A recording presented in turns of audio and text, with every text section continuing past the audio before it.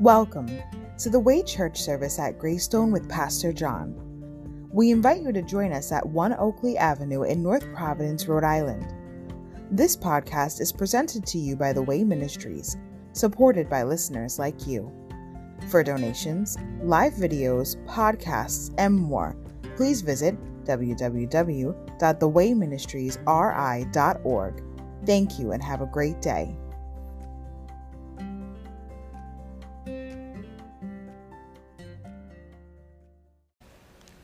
All right, good morning, Greystone. You know how we're going to start this, right? Okay. Let's get a smile out of everybody this morning. Hey, back there, smile. Look at the beautiful smiles back there. All right. Okay.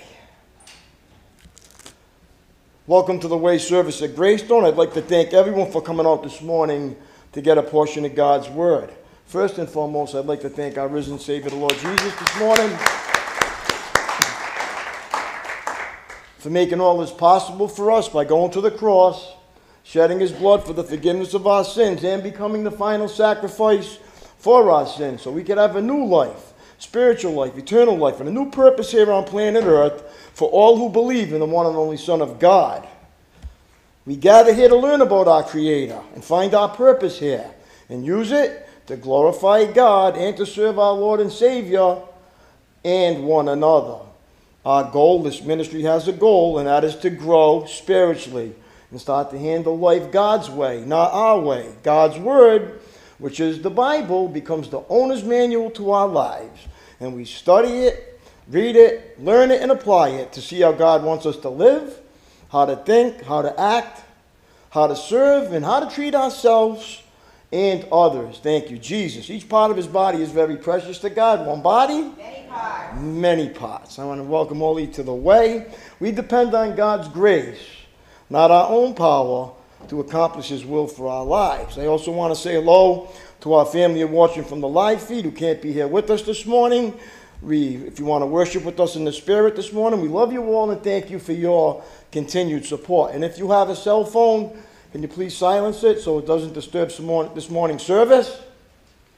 And as always, we will start this with a word of prayer.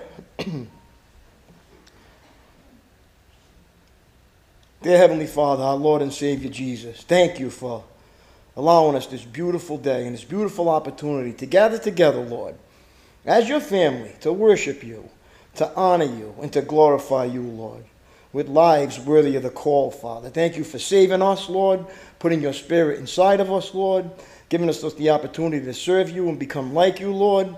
Let us always remain humble and teachable, like clay in your hands, Lord, so we can glorify you, become like your Son, the Lord Jesus, and build your kingdom down here, Lord. We're just so grateful. We pray for our great nation, Lord, that you bring the principles of the Bible back to our country, Lord, and slap that Bible right back on the White House, Lord, which we need so desperately in our country, Lord. And we pray for the nation Israel, that they finally accept Jesus as their Savior so God can come and restore peace to that nation, Father. We pray for the people that are sick and can't be here, Lord. You reassure them you'll never leave them nor forsake them, Lord. You're with them in every step of the way, and there's a purpose for everything you do in all of our lives, Lord. Let us always get better and not bitter, Lord. I pray that you take all the bitterness, anger, and resentment out of our hearts this morning, Lord, and fill it with your love so we can get a crystal clear message through your word and by your Spirit, Lord. And as always, let all this be led by your Spirit and not our flesh. And it's in Jesus' mighty name that I pray. Amen and amen. All right, we're going to stand and worship the Lord. All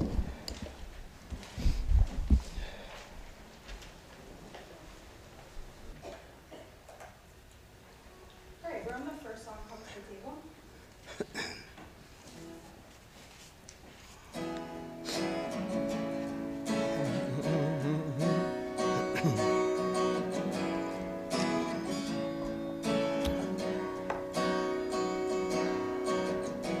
We are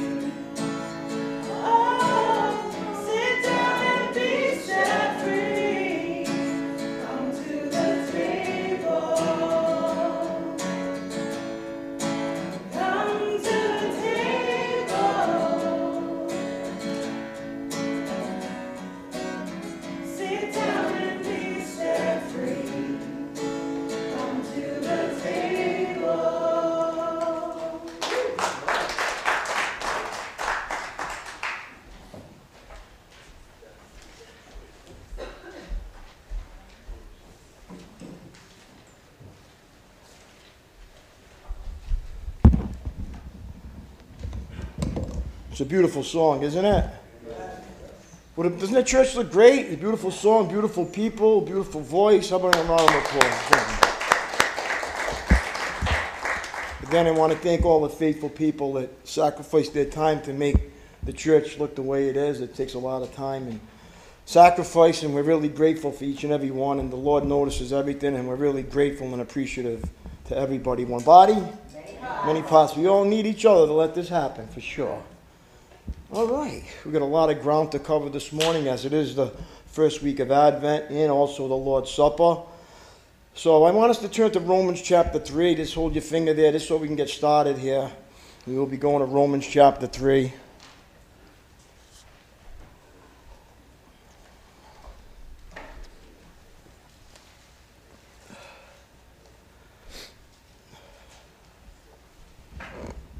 As always, the Holy Spirit will be taking over as I go into these scriptures. So prepare your mind and your hearts to receive the message the Spirit is trying to say to the church this morning. Amen? As the devil's always going to try to cause a distraction in your head. Try to stay focused. All right. The Lord's Supper is a wonderful gift from God and a seal of God's promises to all who have come to Christ in repentance and in faith. The more we grasp the meaning and significance of the Lord's Supper, the more we will benefit from it. Here are some ways we can enter more fully into the Lord's Supper. The Lord's Supper, the bread and cup, remind us of Christ, the Son of God, suffered and died on the cross for our healing and forgiveness. Okay, the first principle, believers are righteous by faith. Okay? The Lord's Supper is a reminder of the grace of God. Partaking of the body and blood of Christ reminds us that by the grace of God, we are the righteousness of God through faith in Jesus Christ. Romans chapter 3, please, verse 22. The Bible tells us clearly in verse 22 of Romans chapter 3, we are made right with God by being good boys and girls in church. Oh. That's not in there. See, our system of the world is always based on performance. But our relationship with Jesus has nothing to do with performance. It has everything to do with what we believe in our faith. Can I get an amen here? It says, we're made right with God by placing our faith in Jesus Christ, or in the Word of God. And this is true for everyone who believes. See, it's true for everyone. Nobody is excluded from this in the world. Everybody has a chance to come to Jesus. No matter who we are. Can I get a big amen there? There's a lot of religions say you have to be this and do that. There's certain people that can get in, certain people that can't. But the Bible tells us clearly that it's true for everyone who believes, no matter who we are. So we believe what the Bible says. Amen? For everyone has sinned, and we all fall short of God's glorious standard. So when we hear this, we know that we're all in the same boat this morning. All right? We all fall short of God. No one's better than anybody else. And then it says in verse 24, yet God in His grace freely makes us right in His sight. And how did He do it? He did this through Christ Jesus when He freed us from the penalty for our sins. Amen? We are no longer, the penalty of our sins has been erased. The moment we believe in Jesus, the penalty of our sins is gone. How about a big amen there? And that can't be retracted. It's a gift from God. Salvation is not a reward for the good things we've done, so no one can boast about it, right? For we're God's masterpiece. He created us anew in Christ Jesus so we can do the things, the good things that He planned for us long ago. What does He mean? Well, our sin nature stops us from doing God's work. And it makes us do our work instead of God's work. Can I get an amen here? Once we get rid of our sin nature, now we can begin to do God's work in the Spirit. Amen? Okay, now, the other principle, believers have a new status, okay? Partaking of the Lord's Supper reminds us of our new status as God's beloved children. It reminds us of God's grace that made it possible for the Son of God to became the Son of Man, that sons of men may become sons of God. Thank you, Jesus. It was the grace of God that allowed Jesus to be forsaken and rejected so that we might be accepted as God's beloved children who can come to Him and call Him Abba, Father. Amen?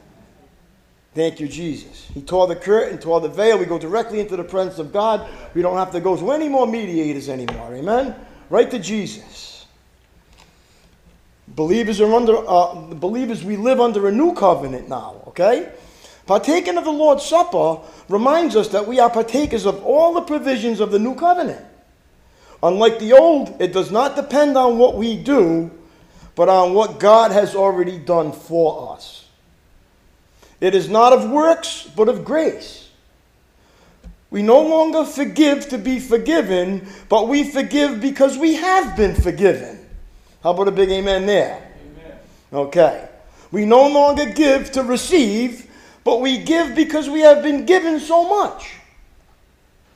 Our actions are now motivated by Christ living in us.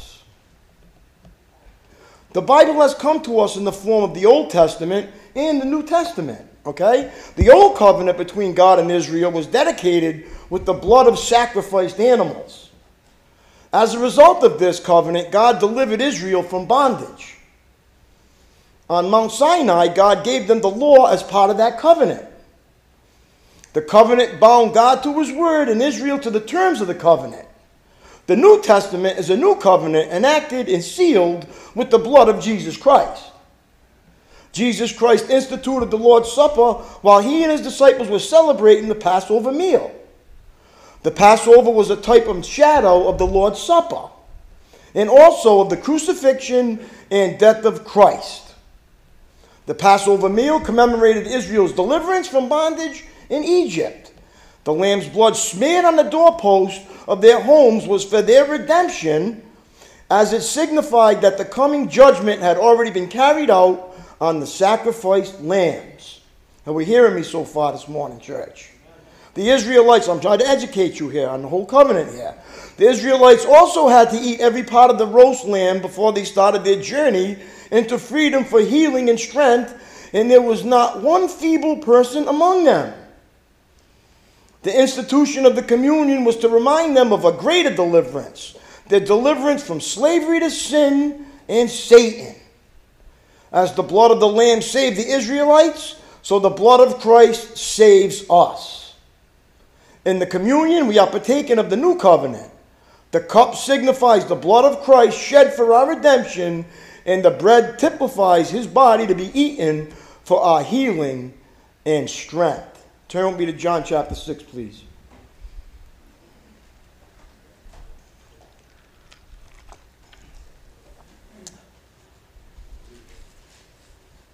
Like I said, the more we understand why we do this, the more of a benefit it will be in our spiritual life. Amen? So that's why we have to understand what this all represents and what it actually does for us. Instead of just making it an empty ritual. John chapter 6, go with me to verse 47, please.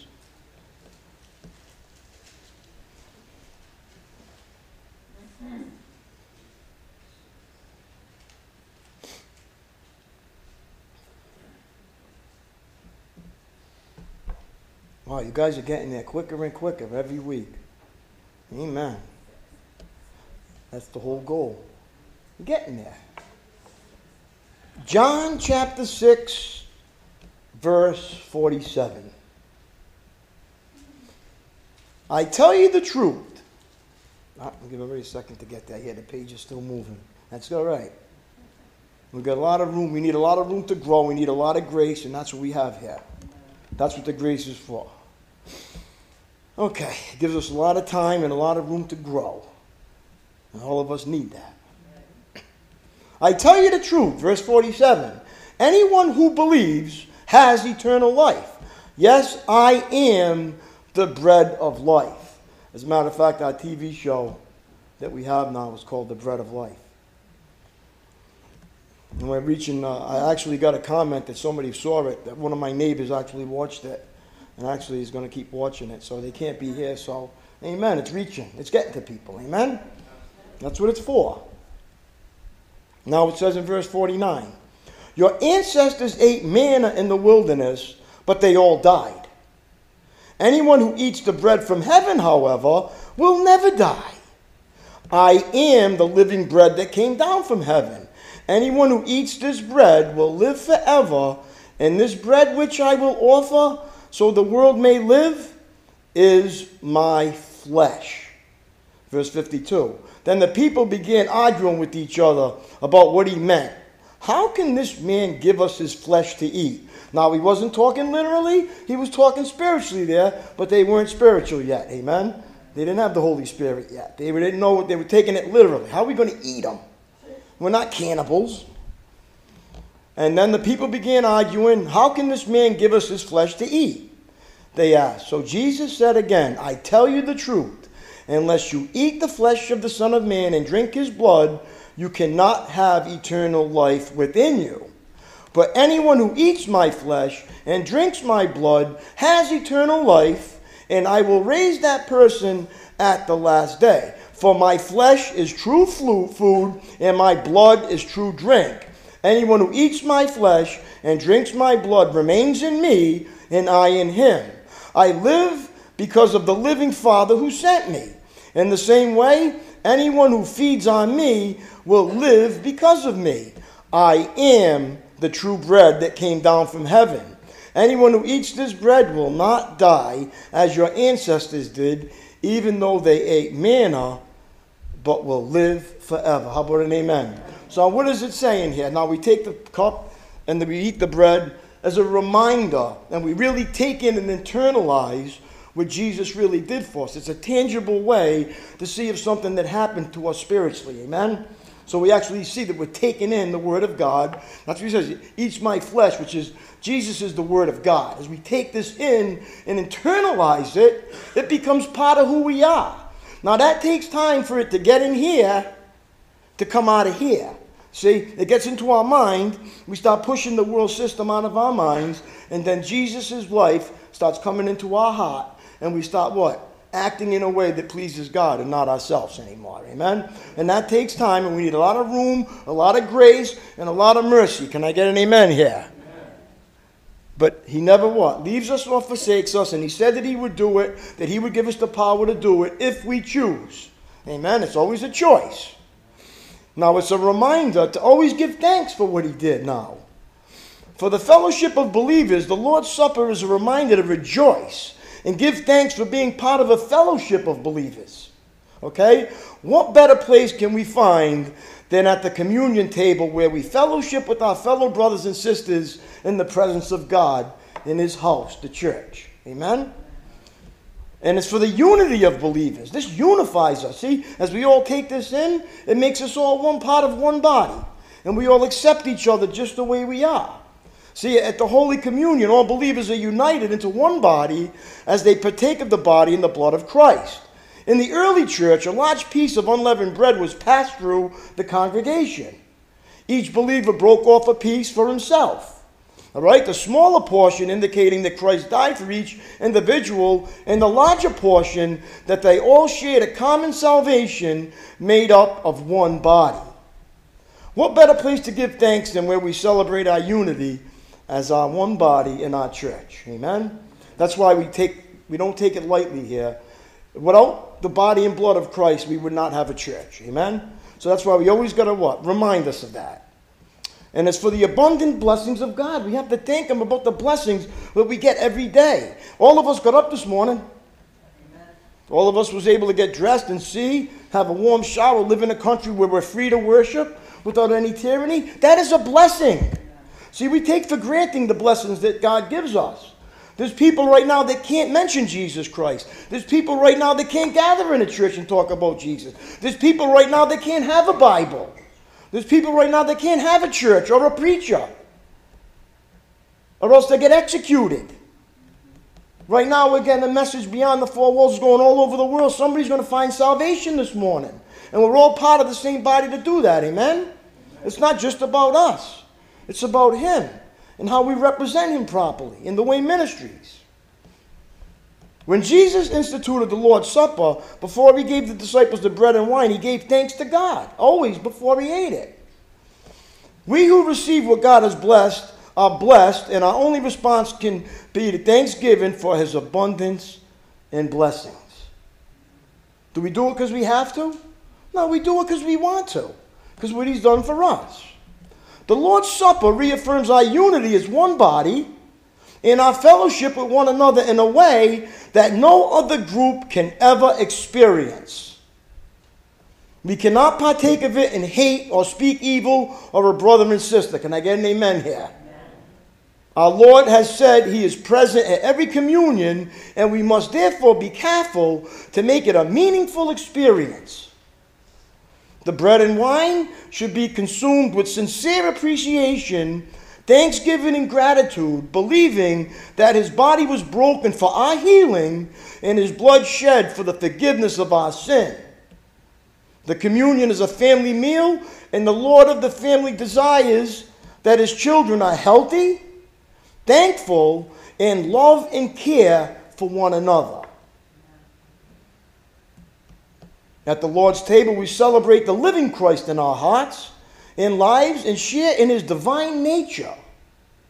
At the Lord's table, we enter into intimate fellowship with God and with our fellow brothers and sisters. At the Lord's table, we demonstrate our unity and our mutual loyalty and love for Jesus Christ. The Holy Communion declares our oneness with Christ, as Christ is also we are is in this world. 1 John 4:17. Let us enjoy God's abundant blessings as we partake of the communion so that we can make a difference in the world to the praise and glory of Almighty God the Father, the Son, and the Holy Spirit. One day, we will come to the Lord's Supper for the last time. When Christ calls you home, your faith will be turned to sight as we are translated from the worship of earth to the worship of heaven. Until that day, we look back, we look in, we look up, and we look around and look forward. Draw strength from your Savior as you partake of the bread and of the cup. Who is invited to the wedding feast this morning? Who is to receive the Lord's Supper?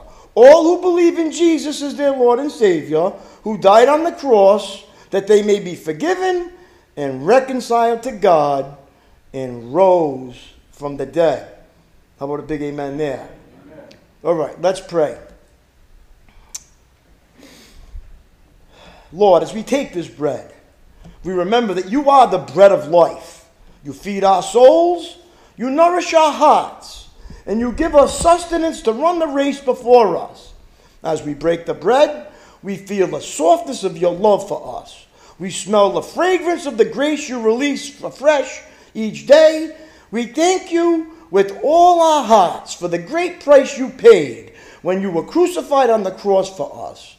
Yet just as the yeast has caused the bread to rise, you rose again, triumphant over death as Lord of lords and King of kings forever. And our beloved Savior, Lord, as we drink this cup, we remember that you are the giver of life. You are forgiveness. You bring deep peace to our souls, and your love flows within us, Lord. As we pour out this cup, we see your sacrifice poured out for us. We notice the depth of your goodness and the pain you suffered for us. We dwell upon the intricacy of human life and the price you paid to set humanity free. Yet just as the tombstone rolled away to unleash the risen Lord, your light shines in our hearts this morning, now extinguishing all darkness to release heaven's blessing upon us. Thank you, Lord Jesus. In his name we pray. Amen. All right, we take communion to remember the night in which Jesus was betrayed. He broke the bread, he gave thanks. We remember communion and the events that lead to Jesus' crucifixion, death, and resurrection. At this time, I'm going to call the ushers up to pass out the elements.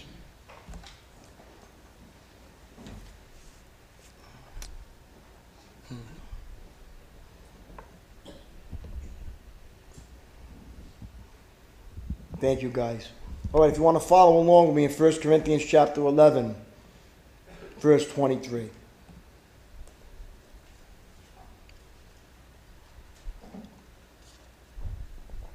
Okay. For I pass on to you what I received from the Lord himself. On the night when he was betrayed, the Lord Jesus took some bread and gave thanks for it. Then he broke it in pieces and said, "This is my body, which is given for you. Do this in remembrance of me. In remembrance of the Lord's broken body, let us eat the bread.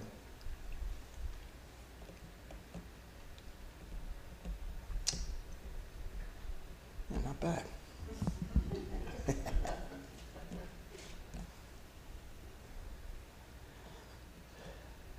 Okay, in the same way, he took the cup of wine after supper, saying, "This cup is a new covenant between God and his people, an agreement confirmed with my blood. Do this in remembrance of me as often as you drink it. For every time you eat this bread and drink this cup, you are announcing the Lord's death until he comes again. In remembrance of the Lord's death and shed blood on the cross, let us drink the cup." It goes pretty good together, huh? All right. All right, let us pray. Thank you, Lord.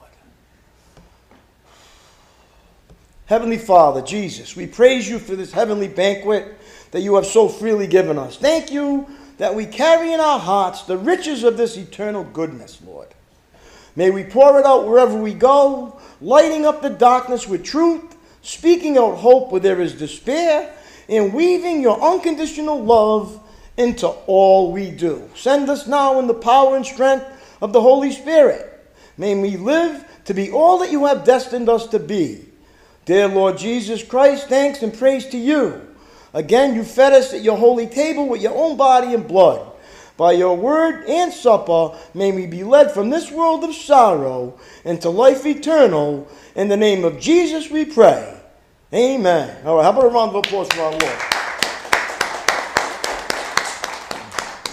Thank you, Jesus. All glory and honor goes to him. All right, just getting warmed up now. Now we got another important message about in our Advent season, as we got the candle lit, of hope. Jesus is the hope of the world. Right now, people are losing hope out there, left and right. The world's getting really, really dark as they're taking the word of God out of society, and people are doing what's right in their own sight, and it's causing a lot of havoc and reaping a lot of trouble in America. Can I get an amen here? All right, so let's talk about Advent a little bit here and understand what we're really doing here. Instead of just celebrating Christmas on Christmas Eve, Christmas Day, we can celebrate it for the whole month. Amen? This is an awesome time right now. While Advent is certainly a time of celebration and anticipation of Christ's birth, it is more than that. It is only in the shadow of Advent that the miracle of Christmas can be fully understood and appreciated. And it is only in the light of Christmas that the Christian life makes any sense. It is between the fulfilled promise of Christ's first coming and the yet-to-be-fulfilled promise of his second coming. Unfulfilled and fulfilled promises are related to each other as dawn and sunrise.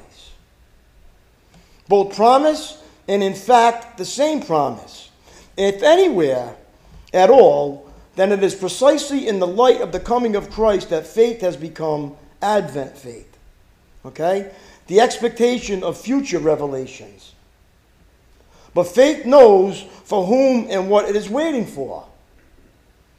It is fulfilled faith because it lays hold on the fulfilled promise.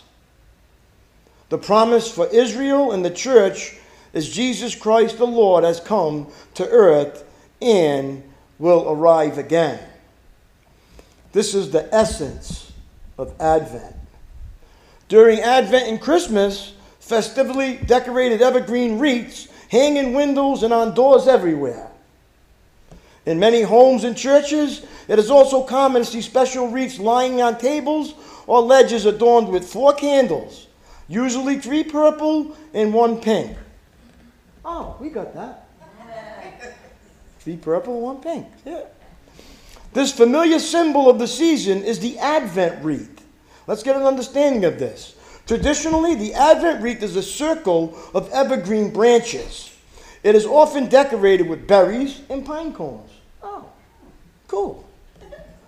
Both the evergreen branches and the circular shape symbolize the passing of time and eternal life. The shape of the wreath, with no beginning or end, reflects the complete and endless love that Jesus has for us. During the Advent season, we eagerly anticipate his first and second coming and the promise of eternal life in heaven with him. The first Sunday of Advent in 2023 will be Sunday, December 3rd. Hey, that's today. After a tumultuous year, there is comfort to be found when we pause to read, to pray, and to reflect over the course of the Advent season in which believers eagerly anticipate the celebration of Jesus Christ's birth. The most common Advent candle tradition, however, involves 4 candles. A new candle is lit on each of the 4 Sundays before Christmas. Each candle represents something different. Although traditions vary, the 4 candles traditionally represent hope, love, faith, joy, and peace. Often, the first, second, third, and fourth, a 5th white candle is placed in the middle and is lit on Christmas Day to celebrate Jesus' birth. See it?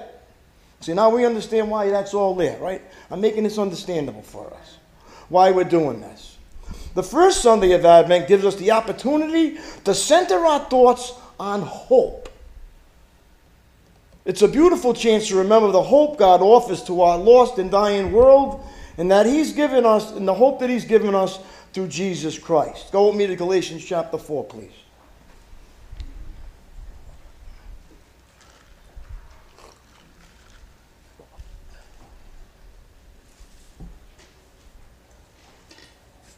We don't just have an empty ritual here. We have the meaning and purpose of it, why we do it. So it's a reminder of what's going on and the hope of all the world. Galatians 4, verse 4, please.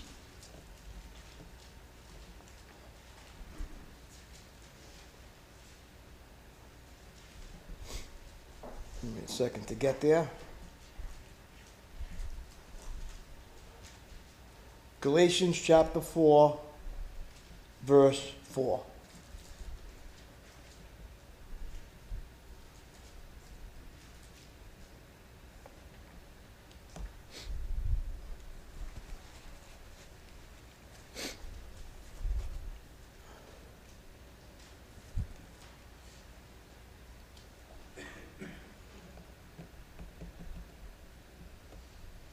All right, verse 4. But when the right time came, God sent his Son, born of a woman, subject to the law. What's he saying there? Right at the right time in your life, when you accepted Jesus Christ, God knew exactly when you would do it. Exactly the time, the place. You know when you say, I wish I found this earlier? You would have never accepted it any other time than when God placed it into your hearts. Can I get an amen here? When the exact right time came, he sent his Son into our hearts. Born of a woman. Now look at verse 5. God sent him. Why did God send Jesus into the world? To buy freedom for us who were slaves to the law, so that he could adopt us as his very own children or sons. And because we are his children, God has sent the Spirit of his Son into our hearts, prompting us to call out, Abba, Father. Amen? That's a personal thing. Abba, Papa. Abba is an Aramaic term for father. Now, look what it says in verse 7. You are no longer a slave, but God's own child. What's he saying? You are no longer a slave to sin, but now you're the what? God's child. Free and clear of all sin. And since you are his child, God has made you his heir. What's his heir? We're guaranteed. Heaven is our home, guaranteed. Paul, right?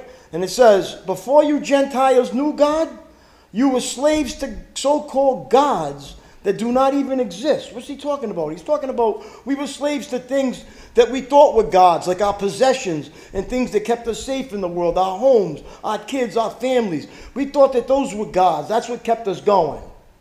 And then we found what? The real God. He's the only one. God's the one who created all that.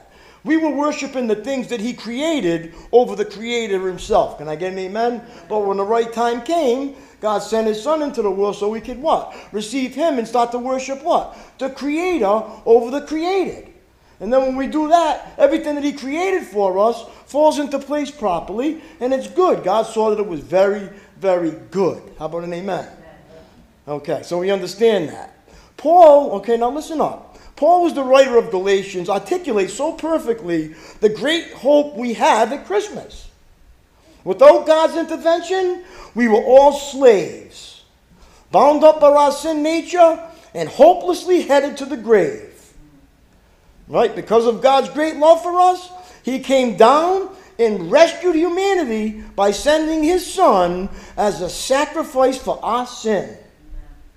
So we could be free from the chains of sin and become fully part of God's glorious, eternal family. How about a big amen there? We're no longer slaves to sin. We're now slaves to righteousness. Now, do we still sin? Absolutely. This sinful body can't inherit the kingdom. But now the war goes on, right? We want to do right. We find ourselves doing wrong. Paul said in Romans 7, it's sin living in me that does it. It's like a virus. It comes out at any given time, right? And the devil uses people, places, and things to bring our sin nature out. And a lot of times, we get mad at people, places, and things, and what? We blame them instead of just saying, that's just the devil. And we're to pray for the people, and pray for the people, and the places, and the things. And God's just opening up the pressure cooker to show us how much we need a Savior. No matter how many times we come to church, no how many times we pray, no how many times we read the Bible, our sin nature still shows its ugly head at times, whether we like it or not. Can I get an amen here? Amen. And that's what his grace and mercy is for us to what? Say no to it, to get sick of it, and say yes to him. Say, you know what, I'm not going to talk about that person anymore. They're just going through something. I'm going to pray for them. I'm not going to gossip and slander about them. I'm going to pray for them. Because I wouldn't want anybody to gossip and slander about me. So the Bible, the essence of the Bible is do unto others as you would have them do unto you. So if you want anybody to talk about you and gossip about you, don't you slander and gossip about anybody. Amen? Or else it'll come back on you. When we tear up somebody and gossip about somebody, we're only tearing ourselves up. Because we do the very same things the Bible says. Thought, word, and deed. Can I get an amen here? All right, go to Romans chapter 6 now.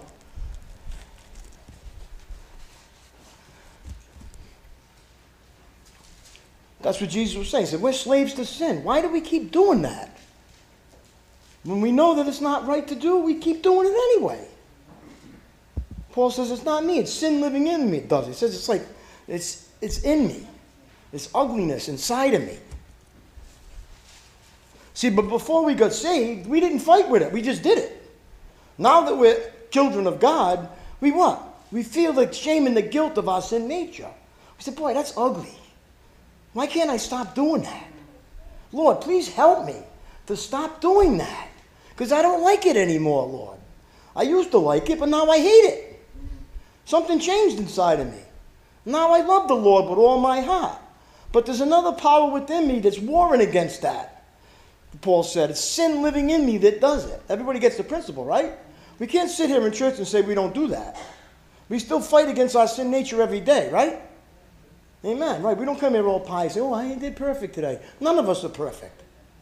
We're maturing. We're getting perfected by thank God for his grace and mercy that it erases all that ugliness. But there's still ugliness in us that has to get rid of. It's ugly. But thank God he loves us unconditionally. So when you come to church in the Spirit, you don't have to talk about anybody. We talk about Jesus and what he did for us. We're all on the same page when we come to church in the Spirit. All right, look at Romans 6, verse 1. We're going to really explain this morning. Is everybody with me so far? What's the explanation now? Everybody thinks the Bible is complicated. It's very simple. And if you keep an open mind and be like just down to earth, you'll understand everything it says. Look what it says in verse 1. Here's the human nature. Well then, should we keep on sinning so that God can show us more and more of his wonderful grace? That's awesome, right? Well, that's us, right? Well, Lord, I just want to keep sinning so we can glorify you. And it says in verse 2, of course not. Since we have died to sin, how can we continue to live in it? Now listen, living in sin is one thing, okay? Falling into sin is another one, okay? We have sins of weaknesses, like somebody cut you off on the road. Well, I'm going to use that for me. My sin nature comes out. But is it always? No, I'm not living that way. I don't want that anymore. You understand? There's two things. If you're living in sin, knowing that it's wrong, and doing it anyway, that's living in sin. That is living in sin and rebellion against God. That's when the chastening hand of God comes out. But when you have a sin of weakness, like, you got into an argument with your wife because, you didn't put your shoes away or something. And then things come out. You say, oh, all right.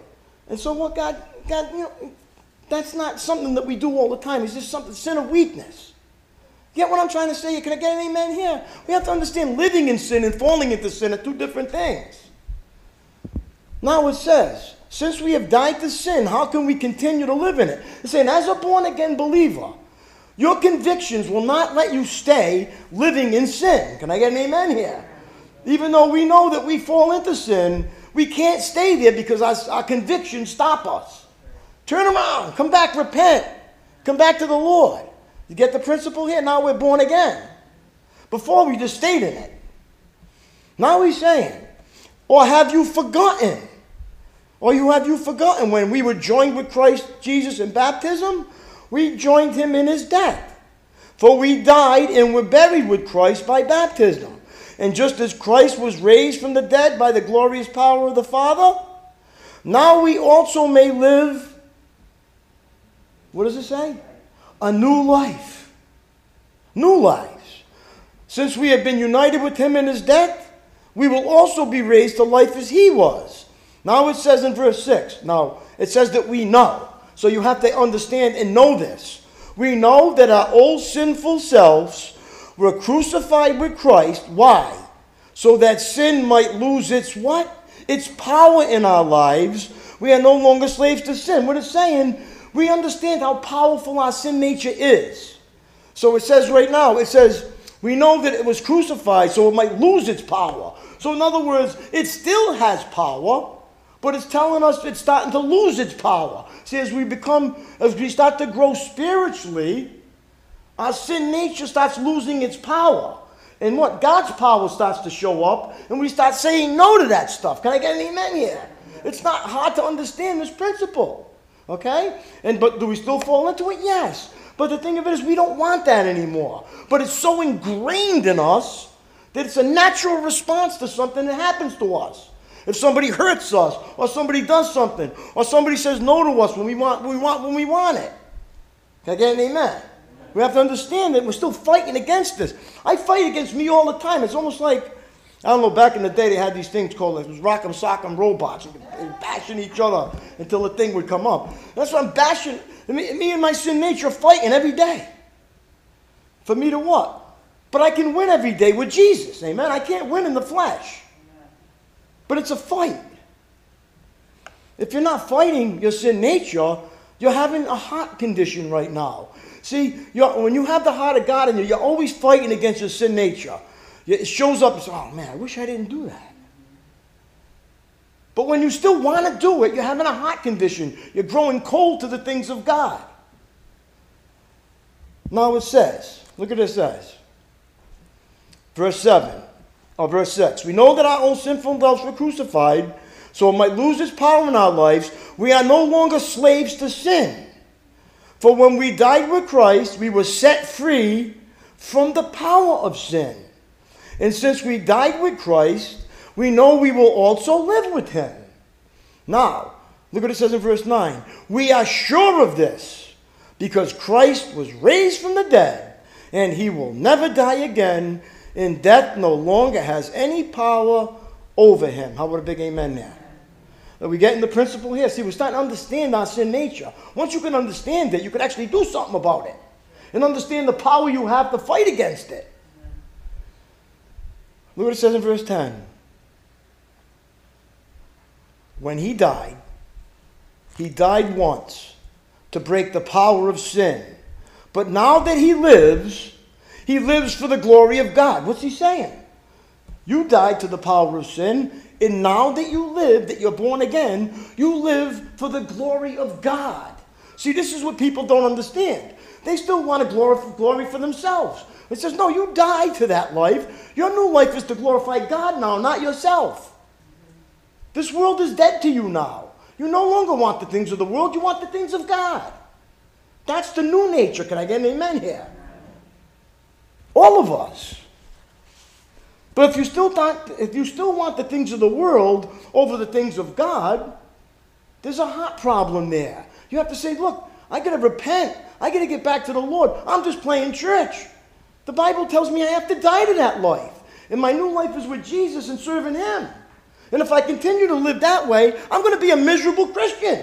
How many miserable Christians in the house this morning? No, don't raise your hand because you know what I'm talking about. You're miserable because you're still serving yourself and wanting what you want. And when you don't get it, you're miserable. So you come to God like He's a grandpa. Oh, God, why is this happening to me? I'm supposed to be blessed every day. You are blessed every day. But not your way, His way. And you have to understand that. It's not going to go your way anymore. He owns you now. You know, see, what Christians don't understand, God owns you. You can do whatever you want. You can go back and live in sin if you want. But you're going to be one miserable Christian, enlightened, and living sinful. It's even worse than you were before. Until you accept the fact that God owns me now, and I'm died to that life, and I have to start to live a new one. And until I do, I'm never going to enjoy it. Well, you could live all the way here and get spanked into heaven, whichever way you want to go. But when you're sealed, you're sealed. But do you want to really be miserable? Well, I thought everybody died. So Jesus would give us what? Joy, peace, patience, self-control. That's all only by what? Living for God. Living for yourself, you'll never get that. You can search the whole world for that. You'll never get that any other way until you say no to me and yes to Him. How about an amen? Amen. And Jesus died so you can have that freedom. But do I have to? No. You should want to. All right, now listen. He's going to tell us again. Verse 9. We are sure of this because Christ was raised from the dead, and He will never die again. Death no longer has any power. When He died once to break the power of sin.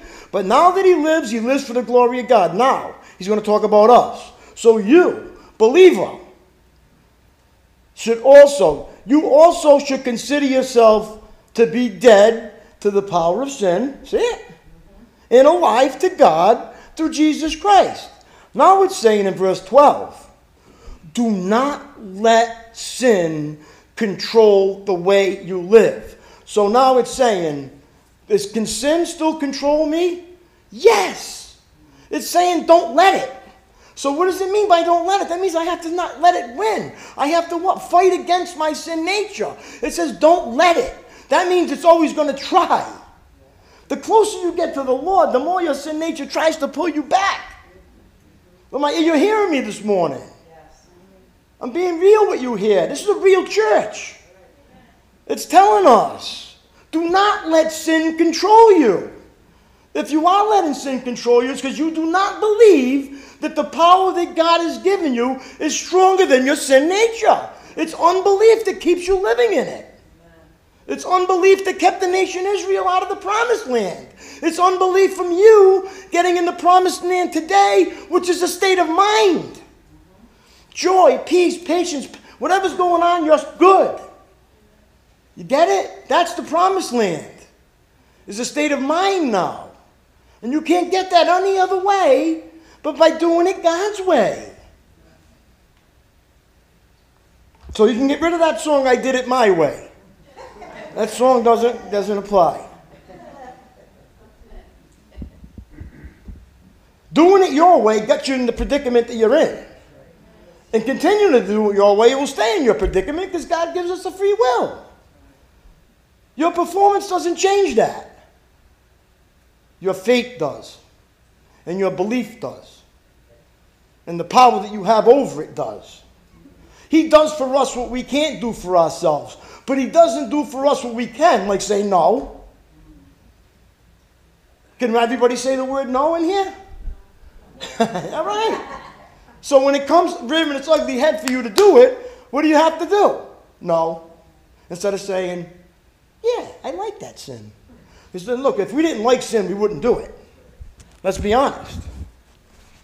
Sin is no longer your master. That's what it's going to tell us here. Now look what it says. Do not let sin, verse 12, control the way you live. Or don't let it reign in your body. Do not give in to sinful desires. What's it saying? Your body is still going to have sinful desires after you get saved. Do not let listen what it says now. Do not let any part of your body become an instrument of evil to serve sin. Now, how am I going to get rid of that? It tells us how. I'm going to give you the way out. You want the way out of this? Here it is. Instead, give yourselves half-heartedly to God. No, it says completely to God. This is the thing that we're working on. This is what sanctification is. Starting to give ourselves completely to Him. Can I get an amen? Amen? Give yourself completely to God, for you were dead, but now you have new life. So use your whole body as an instrument to do what is right, to get a plaque on the wall. Oh, no, it doesn't say for that reason. It says for the glory of God. You see it? We get down here, we want a reward for doing good things down here. We want the plaque. So-and-so did this. But we do good because it's the right thing to do. There's no reward for doing what we're supposed to do right. Can I get an amen here? Amen. What are we going to get a plaque for? I want a plaque because I helped somebody cross the street this morning. I want people to see me. That's what the Pharisees were doing. Show me, look at me, look at me. And then when they don't get recognized, they say, why? Nobody even noticed what I did. Jesus said, that's the only reward you'll ever get down here. Don't let your left hand know what the right hand's doing. Your Father in heaven who sees everything will reward you. The less people see, the better. Get it? You don't want to be noticed. You want to stay what? Low profile. So Jesus is the one watching. Now look what it says. Sin, look at verse 14 now. Sin is no longer your master. For you no longer live under the requirements of the law, which is the commandments. Look what it says. Instead, you live under the freedom of God's what? God's grace. You live under the freedom of grace. So what's the freedom of grace? The freedom of grace is the opportunity not to have a sin nature anymore. The grace of God stops us from sinning. Can I get an amen here? Used in its proper place, the grace of God is the most awesome thing in the believer's life. It's not a license to sin. It's the ability to stop. That's the power. Look at verse 15. Here comes the human heart again. Paul is spot on with the human nature. Well then, since God's grace has set us free from the law, does that mean we can go on sinning? That's it. And then he says, of course not. Be reasonable. Don't you realize that you become a slave of whatever you see it, you choose to obey it. You have to make a choice not to. It says what you choose to obey. Now you can be a slave to sin, listen to me now, which leads to death, spiritual death and physical death. Or you can choose to obey God, which leads to what? Righteous living. Thank God, it says. Once you were slaves of sin, but now you wholeheartedly obey this teaching we have given you. So, the teaching you got today, if you wholeheartedly obey it, is when you're going to get blessed. Because now it says, now you are free from your slavery to sin, and you have become a slave to righteous living. How about a big amen there? So on this first Sunday of Advent, as we prepare our hearts to celebrate Jesus' arrival as a gift to all humanity, let's stir up in our hearts and homes a sense of anticipation. Over this Advent, we pray that hope would rise up in our spirits in a tangible, in a life-giving, life-changing way. How about an amen there? All right, the service is going to end now. I'm going to call the ushers to come up and take up the collections. Thank you for letting me share that. Remember, there's always hope with Jesus.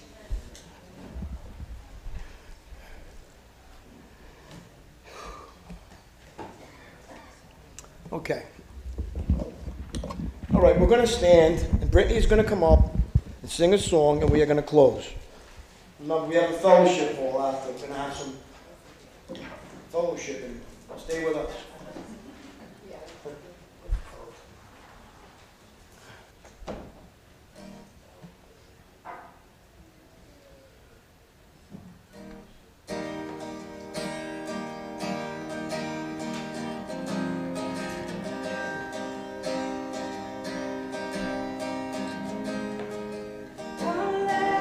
Worship our King.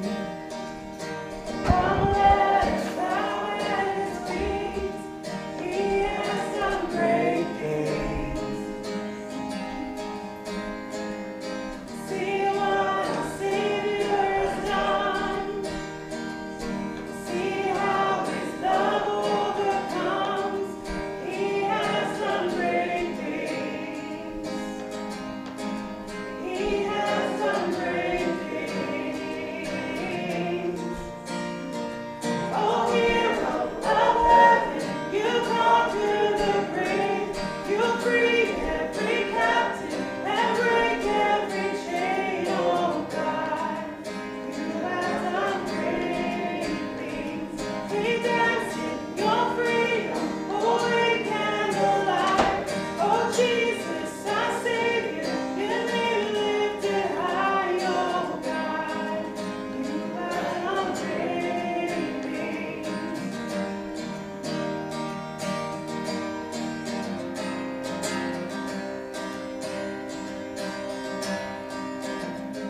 You've been faithful through every storm. You'll be faithful forevermore. You have done great things,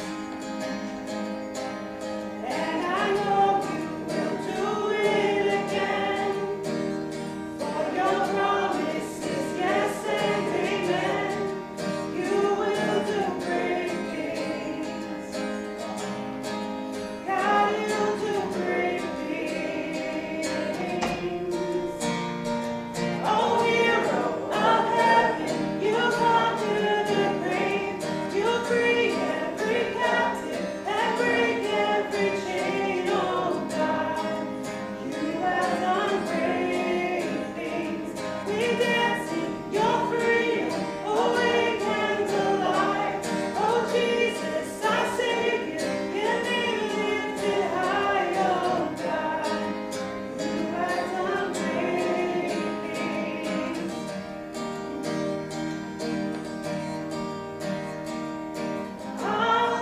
Hallelujah, God, above it all. Hallelujah, God, unshakable. Hallelujah, you have done great things.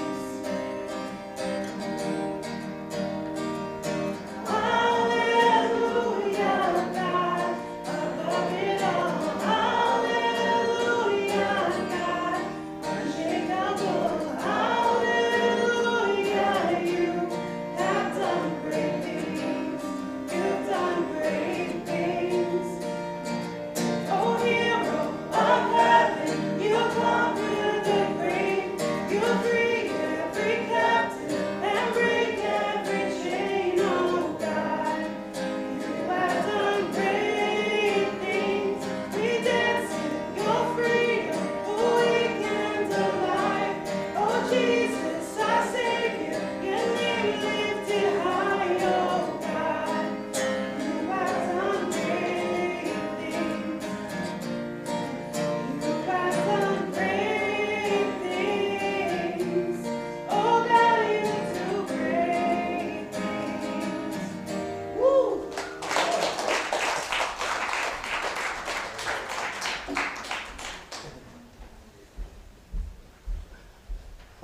Oh, he certainly does do great things. Brother Wayne, you want to come up and close us in prayer? Let's bow our heads in prayer. Oh, sorry. Lord, bless all my brothers and sisters. Fill us all with peace, grace, and mercy. Give us love, 1 Corinthians 13 love in our hearts, Lord. When we leave here, let Jesus see each and every one of us as Christians in life, Lord. Truly blessed to have Pastor John in our ministry, Lord. He gives us the Bible from Genesis to Revelations. That's what we truly need. We have to stay rooted in the Word when we leave this world, so people can see Jesus in each and every one of us. I want to give us all safe traveling mercies, and may God bless us all. Amen. Amen. Thanks, brother. Thanks, everybody. The service is over. We have a fellowship room. We're going to celebrate, have a little bit of something to eat and drink. God bless. Until we meet again. Peace.